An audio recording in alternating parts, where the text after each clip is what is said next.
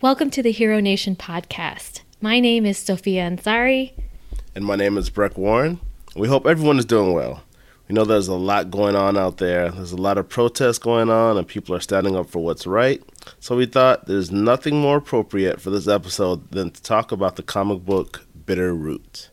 Yes, we appreciate everyone who is being a part of positive change during such challenging times. And there really is no better book to talk about than Bitter Root. It's a comic book all about how being a racist or being filled with hate makes you a monster, literally. So we want to spend today's episode discussing the characters and reviewing the comic book. Yeah, I mean, it's a great comic book. It recently won an Eisner Award, by the way. And we want to talk some history, too, because that's an important piece to the storyline. You can go on the Hoopla app and download the first volume for free. The Hoopla app is pretty much like your library, your local library. You can download stuff, rent books, movies, etc., and, of course, comic books. And Bitter Root is published by Image Comics, and it's written by David F. Walker, who wrote Luke Cage, Shaft, Naomi, and Chuck Brown with art from Sanford Greene. And Walker recently worked with Greene on the Marvel Comics series Power Man and Iron Fist. Yeah, I want to thank you for recommending this book, Breck. Oh, no problem. I think I've been raving about this book, and I really do feel like this book is the reason comic books exist because it's so good. It's got action, it's got humor, a good message, a beautiful artwork. I think that's the thing that I was sort of drooling over the most is the artwork, right? It's beautiful and it's really educational. There's some essays even and some articles at the end of the book on the history and time period that the comic book takes place in. So I encourage everyone to check those out as well. Yeah, and I think I remember telling you how I usually don't read letters pages or essays and comics. I just want the comic. But for this, I actually sat down and took the time to read these essays. And yeah, it's just so much knowledge. And another important part of the comic book is empowerment. It's a book about a family of monster hunters. But these aren't your normal monsters. Like Sophia said, it has to do with racism too, but we'll get to that in a minute because it takes place in 1924 in New York during the Harlem Renaissance. And for those of you who don't know, the Harlem Renaissance was when the development of Harlem in New York City was taking place. It was a great time creatively and culturally for Black America. There was so much going on with art, dance, music, literature. All the great artists were there in Harlem at the time. It also set the stage for the Civil Rights Movement. Yeah, I saw an interview with the writers of Bitter Root, and they mentioned how the Harlem Renaissance was this cultural creative boom, right? But that was just in the North. Right. In the South, people were getting lynched and terrible things were happening. So they set this storyline during that time period because they wanted to show the beauty and the ugliness of the Black experience in America. And this book is really a great commentary not only on the world back then, but even how it is now. And as we have always said in every episode, that comic books are a reflection of the world around us. Exactly. These are the same battles and monsters we are fighting today. Right. In Bitter Root, the Sangrees are a family of monster hunters, and they fight these monsters called Janu. And Janu are these demon-like monsters who used to be human, but became infected with hatred and bigotry. Now, the Sangree family has been hunting monsters for generations, and they do folk magic to try to cure these monsters. They use the power of the Fufanu root to help cure the monsters of hate. Yeah, there's so many family dynamics at play here in this book. And one is that although the Sangrier, is that how you say it? Sangrier family? I don't know. We're just making this up. Sangria. Yeah, Sangrier, family. So even though they're all about curing racism, there's also some family members who believe that these monsters should just be killed because there really is no cure for racism. And so there are a lot of characters and themes that that we're going to discuss today. And some of those themes they challenge gender stereotypes, the relationship of law enforcement with the Black community, oppression, intergenerational trauma, forgiveness, grief. I mean, there's just like so much, and really the importance of history. Yeah, so let's introduce you all to some of the characters and give a little background. We won't give any spoilers. At least I hope not to. I mean, sometimes it comes out. I mean, you can't help it. And by the way, a lot of the history and background to these characters and storylines can also be found in the Red Summer Special #1 One Shot, excuse me. Wow. So we encourage you all to read that after you read issues 1 through 5. And chronologically, that's how it came out. It was the volume 1, and then this one shot, and then volume 2 is currently going on now. And issue 10, I believe, comes out either next week, sometime this month. I know it comes out. It'll be coming out soon. And so hopefully that'll be up on the Hoopla app. But again, read issues 1 through 5 first. Yes. So back to the characters. First, there's Ma Etta. She is the matriarch of the family. She really believes that men should do the fighting and women should do the brain work. Now, she knows a lot about the Jinoo and makes a serum called Fufinu that cures the monsters and turns them back into human beings. She's a strong character, and she's training the next generation of Sangrees. We'll just pick it up. Yeah. Her grandkids, Blink and Cullen. Blink's mom, Nora, was Ma Etta's daughter and died during the Red Summer, which, again, got to go pick that up. And it is a true part of American history. And, again, we'll talk about that in a bit. Yeah, you'll see Ma Etta throw it down and fight the Jinoo in the Red Summer Special. So yeah, she's a pretty cool character, and Blink is also a great character. Blink, she wants to fight the monsters. She wants to be on the front lines. She's a skilled fighter, but Ma Etta tells her that women don't fight unless they have no other option. And we see them constantly arguing about this, right? And yes. But what we know, Ma Etta is just trying to protect Blink, obviously. Right. Now there's something interesting, but Ma Etta doesn't know this, but Blink's been training to fight behind her back. And if you read the Red Summer Special, you'll actually see Blink training with a woman named Wu, and she's from another family. It's a Chinese family who are also monster hunters. So the Sangre family aren't the only monster hunters around. And Wu even, I think she mentions that there are some Irish sisters in Boston who hunt Jinoo too. So there are a lot of families all over that are fighting these monsters. And there's a moment where Blink comments to Wu, and she says, "My family is more afraid of a woman fighting Jinoo than they are of actual monsters." And her friend says that her family rather her work in the laundromat than fight. So they both have that bond of not agreeing with their family's traditions. And back to Wu real quick. Her family actually comes up again in volume 2. Because something happened again. Something happens and they have to go to Chinatown. But anyway, that's.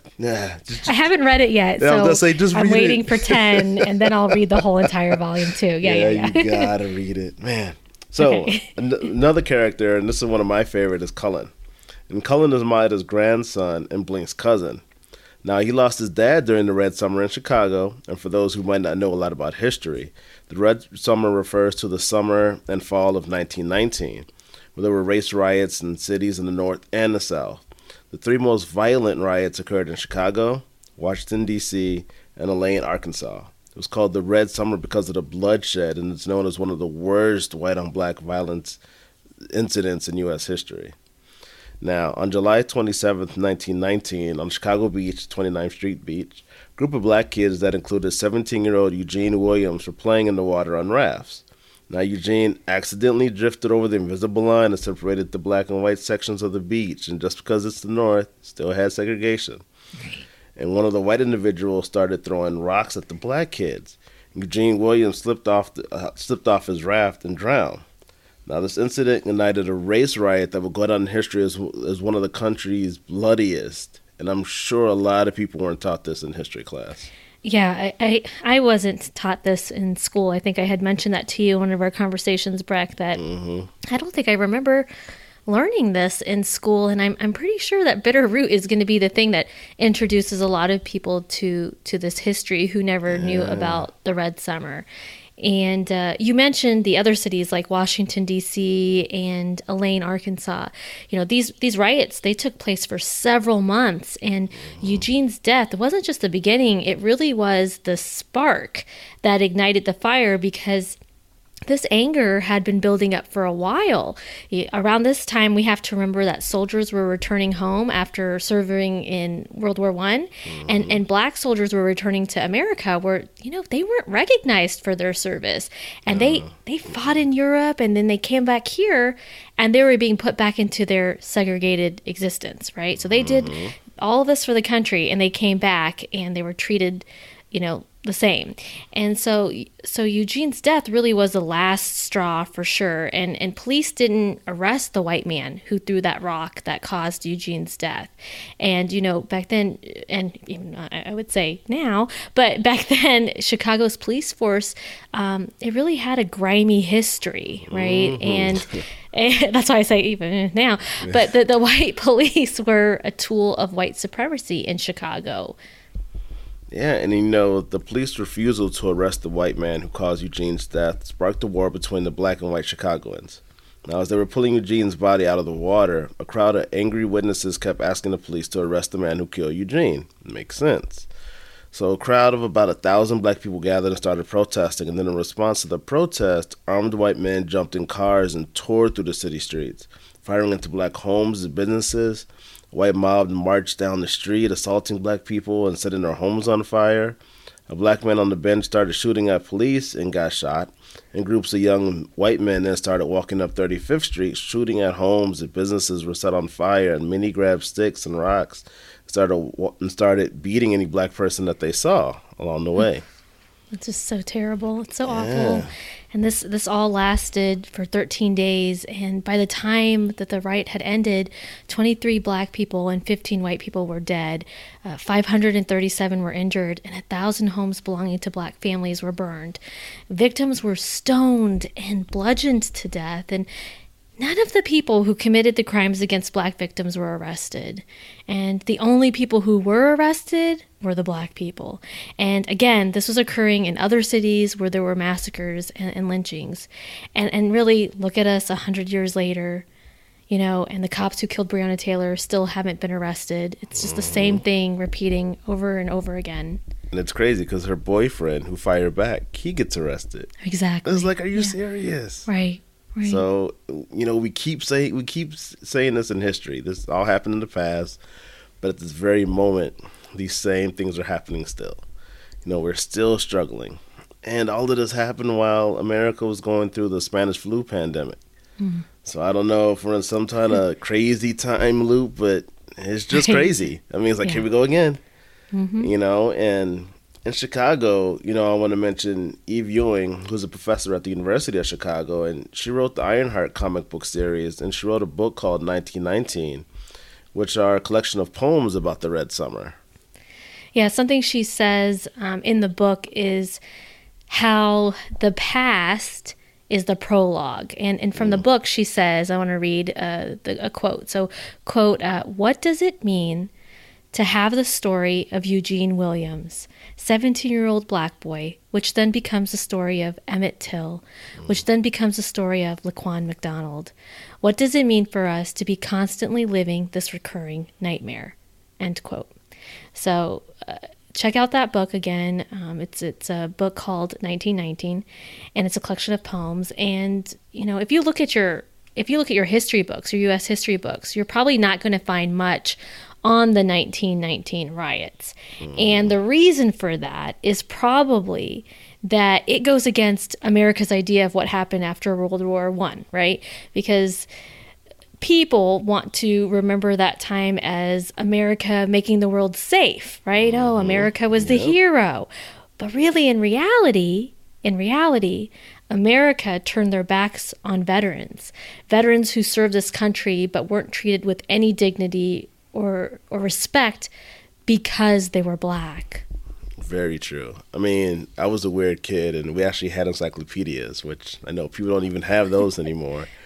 And so I used to read up about this stuff. I'm like, oh, let me just, just start reading. And that's how I learned about, the Red Summer and what it was. Because it was actually in the encyclopedia of all places. Right. And, it's crazy because right now I'm a teacher and I teach language arts. And so I try to bring in books that kids want to read or books that connect the kids to something. Like one of my classes, we just read, what was it? Sherman Alexi's Diary of a Part-Time Indian. And it just gives that, it just ties into, okay, the kids can relate to this.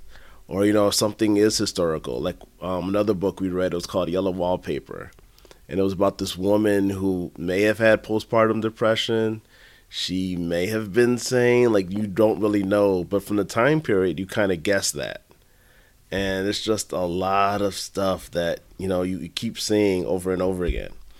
And just to put things into more perspective, just remember that the people who were the icons of the civil rights movement were raised by the people who survived the Red Summer. Mm. Now, back to Cullen, because like I said, it's one of my favorites. Right. Now, he lost his dad during the Red Summer.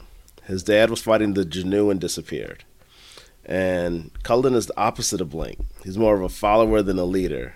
He's really good at fighting, and he'd rather be making a canoe than be on the front lines, which I can understand. I get that.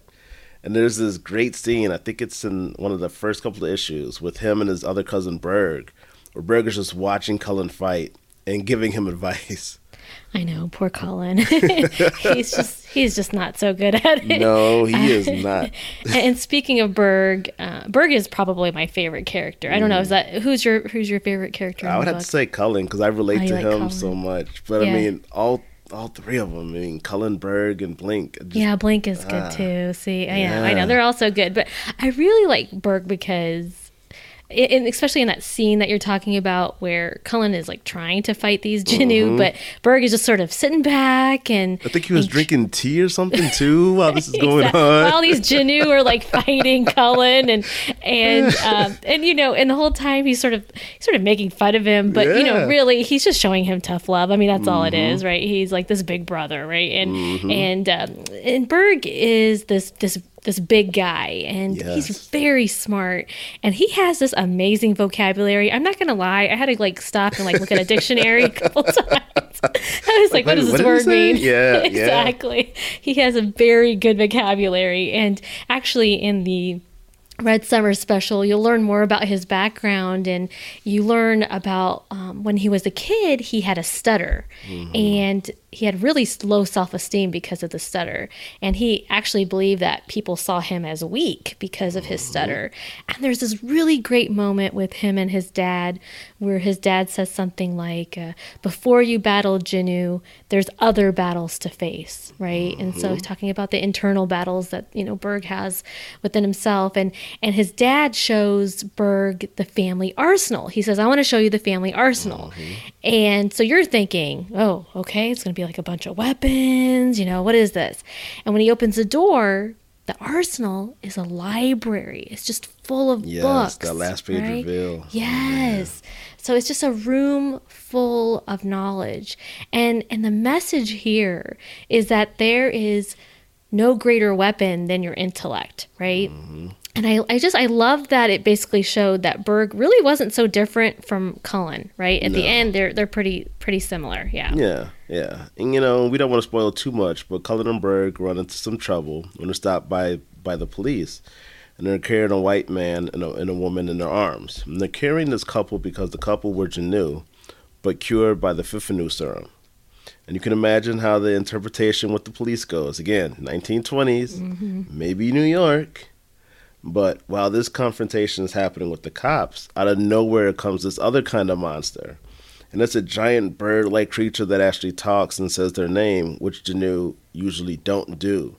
And this giant bird monster attacks Berg, and Berg becomes infected. And again, this is regular Jainuu don't infect others. You'll have to read to find out what happens to Berg. Yeah, so that actually leads us to some other key characters. It's so hard not to give spoilers, so we're just trying to introduce. I know it's so good, guys, but we want to at least introduce these characters because they're very, very important. And so this introduces Miss Nightsdale and Dr. Sylvester, and so these are two people who actually met each other during the Tulsa Massacre of 1921, and you actually do see their backstory in more detail in the Red Summer issue. Yeah. And I, gosh, that imagery, it got me teary-eyed. I'm not gonna lie. It was raw. Yeah. And I know a lot of people probably hadn't heard of the Tulsa Massacre until they saw that episode of The Watchmen, right? Yes. Oh, right. Man. Yeah. So the Tulsa Massacre, it took place actually 2 years after the Red Summer.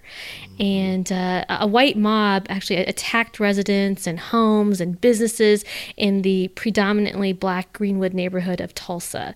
And this neighborhood, it was an affluent black community. It was known as Greenwood District, or you might have heard Black Wall Street, right? Mm-hmm.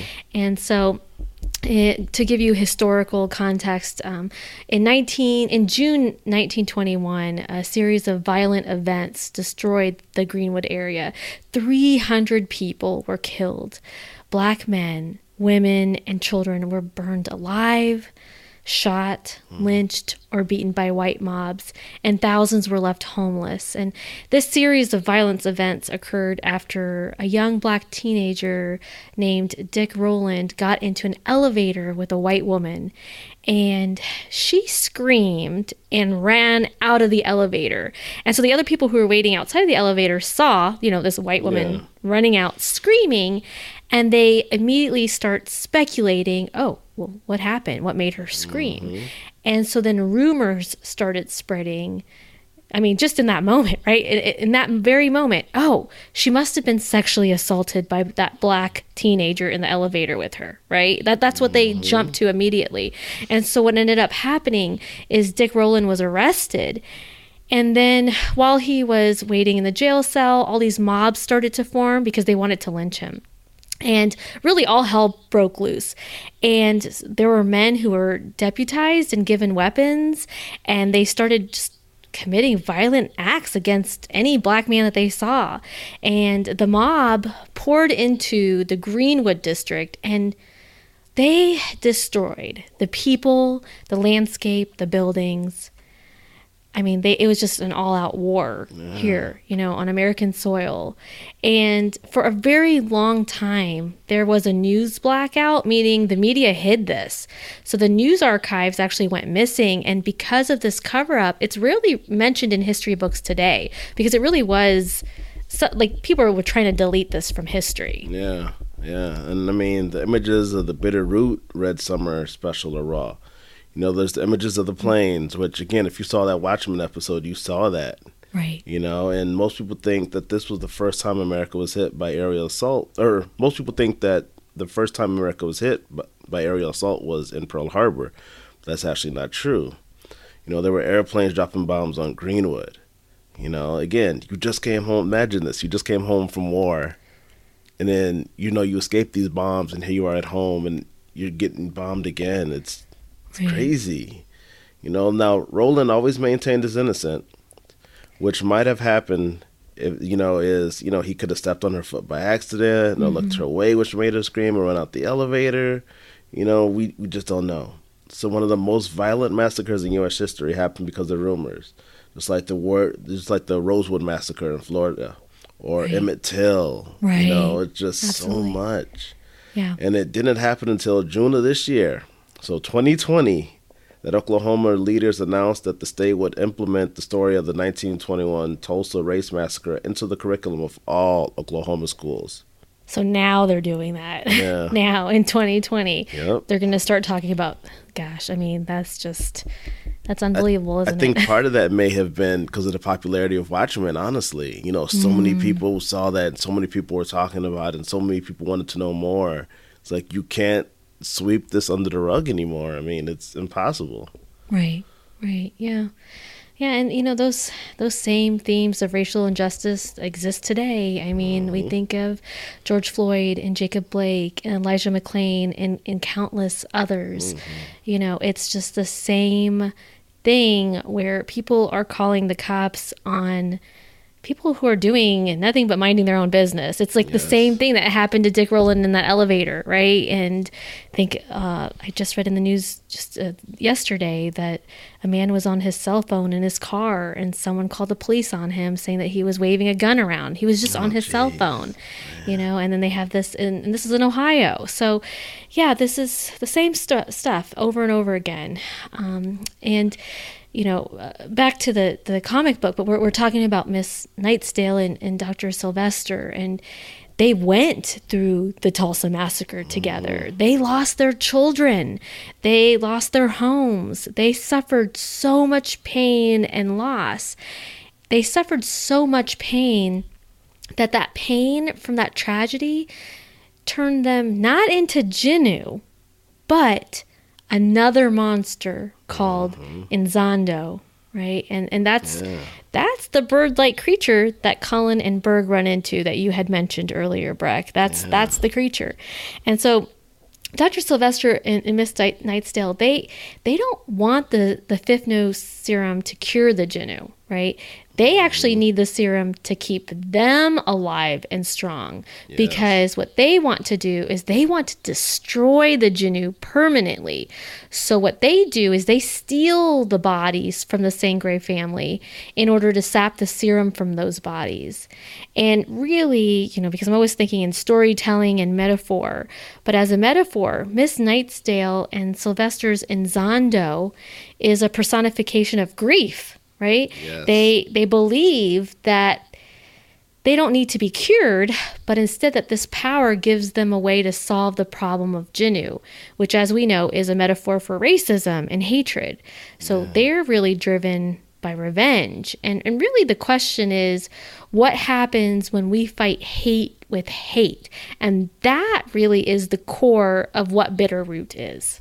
That's right. And what's amazing is that story is only like, 5 or 6 pages? It's not a long story. And yet so much, like you said, the artwork, the things that happen, you know, it's just so much in such a little bit amount of time. Yeah. And it's just really amazing. I mean, there's no other way to talk about this. I know we're talking about this book and how good it is, but yeah, I mean, it's good. It's the reason why comic books exist, and it makes you feel something, and it really makes you feel. It really does. Yeah. Now, there's another member of the Sangre family that we haven't talked about, and again, I love this guy too, Ford. Yeah, me too. And he pretty much feels the same way as Dr. Sylvester and Miss Nightsdale do about the Jinnu. He says, "I don't purify, I amputate." Ooh, I like that. And he goes around killing the Jinnu. I mean, when he's introduced, again, I think this is still in the first issue, when he's introduced in that cliffhanger, you're like, wait, what's going on? Right. And so for him, it's not about salvation. And again, you'll see the storyline, how he spares a KKK member. And again, like I said, I think it's the first issue, and their interaction with one another. And like we said, we don't want to give too much away, because this book is definitely worth the read. Get a Hoopla app. It's free. Download it. Go check it out. And, you know, we introduced you to some of the characters, but there's a gateway that opens up to a purgatory-like place. You know, it has more monsters and battles, lots of surprises, and you'll have to read to find out what happens to Berg after he becomes infected. And they even talk more about that in Volume 2, which is out now. Or, you know, go to your local comic shop, you know, ask they have a pull list, get it pulled every month for you. And, you know, especially if you're into magic, monsters, you know, Slayers, history, redemption, then Bitterroot is the book for you. Yeah, it really is a great tool that educators can use, right, Breck? And therapists can use. It shows, I mean, there are just so many themes, but it even shows like the police. There's a very powerful scene where they're showing the police turn into Jinnu. I mean, come on. I mean, there's so much commentary there, right, on race relations between law enforcement and the Black community. So when you see that powerful image. But I also want to interject real quick. You talk about the relationship between the police. Remember there's that one Black officer, and he's with his I guess his partner, and he keeps talking about the Sangre, and it's like, those are your people. It's like, those are my people.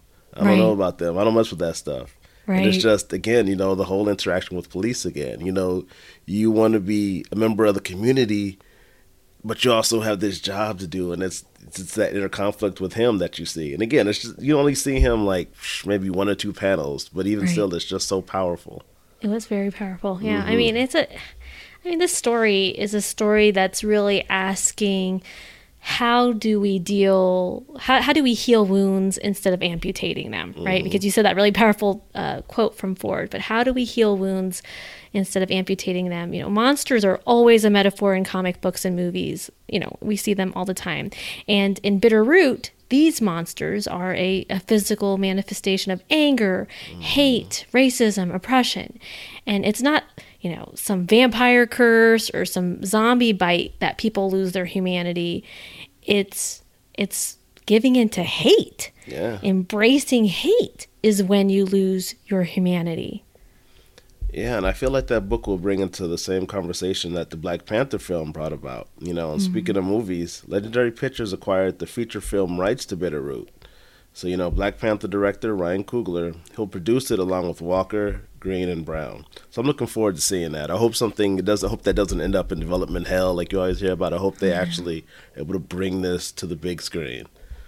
I hope so. I look forward to supporting it and seeing it, and I really hope you all read Bitterroot. It's an important book. It has an important message, and to maybe leave off in some hope and bring this up a little, but to bring some hope to everyone out there who is working really hard to stand up to the injustices, is that wherever you find monsters, you'll find protectors. And so you all out there have to be amongst the protectors. And so we want to dedicate this episode to those we have lost and those we will continue to protect. Yes, and we want to leave you with a quote. It's very fitting because it's from Chadwick Boseman, you know, at the end of the Black Panther movie. And again, if you haven't seen that, definitely go check that out. But he said, "Now more than ever, illusions of division threaten our very existence. We all know the truth. More connects us than separates us. In times of crisis, the wise build bridges, while the foolish build barriers. We must find a way to look after one another as if we were one single tribe." It's beautiful. Rest in peace, Chadwick Boseman. His character and legacy will live on. And we thank everyone for tuning in, and we'll talk to you all next time. Thanks, everyone. Yes. Thank you.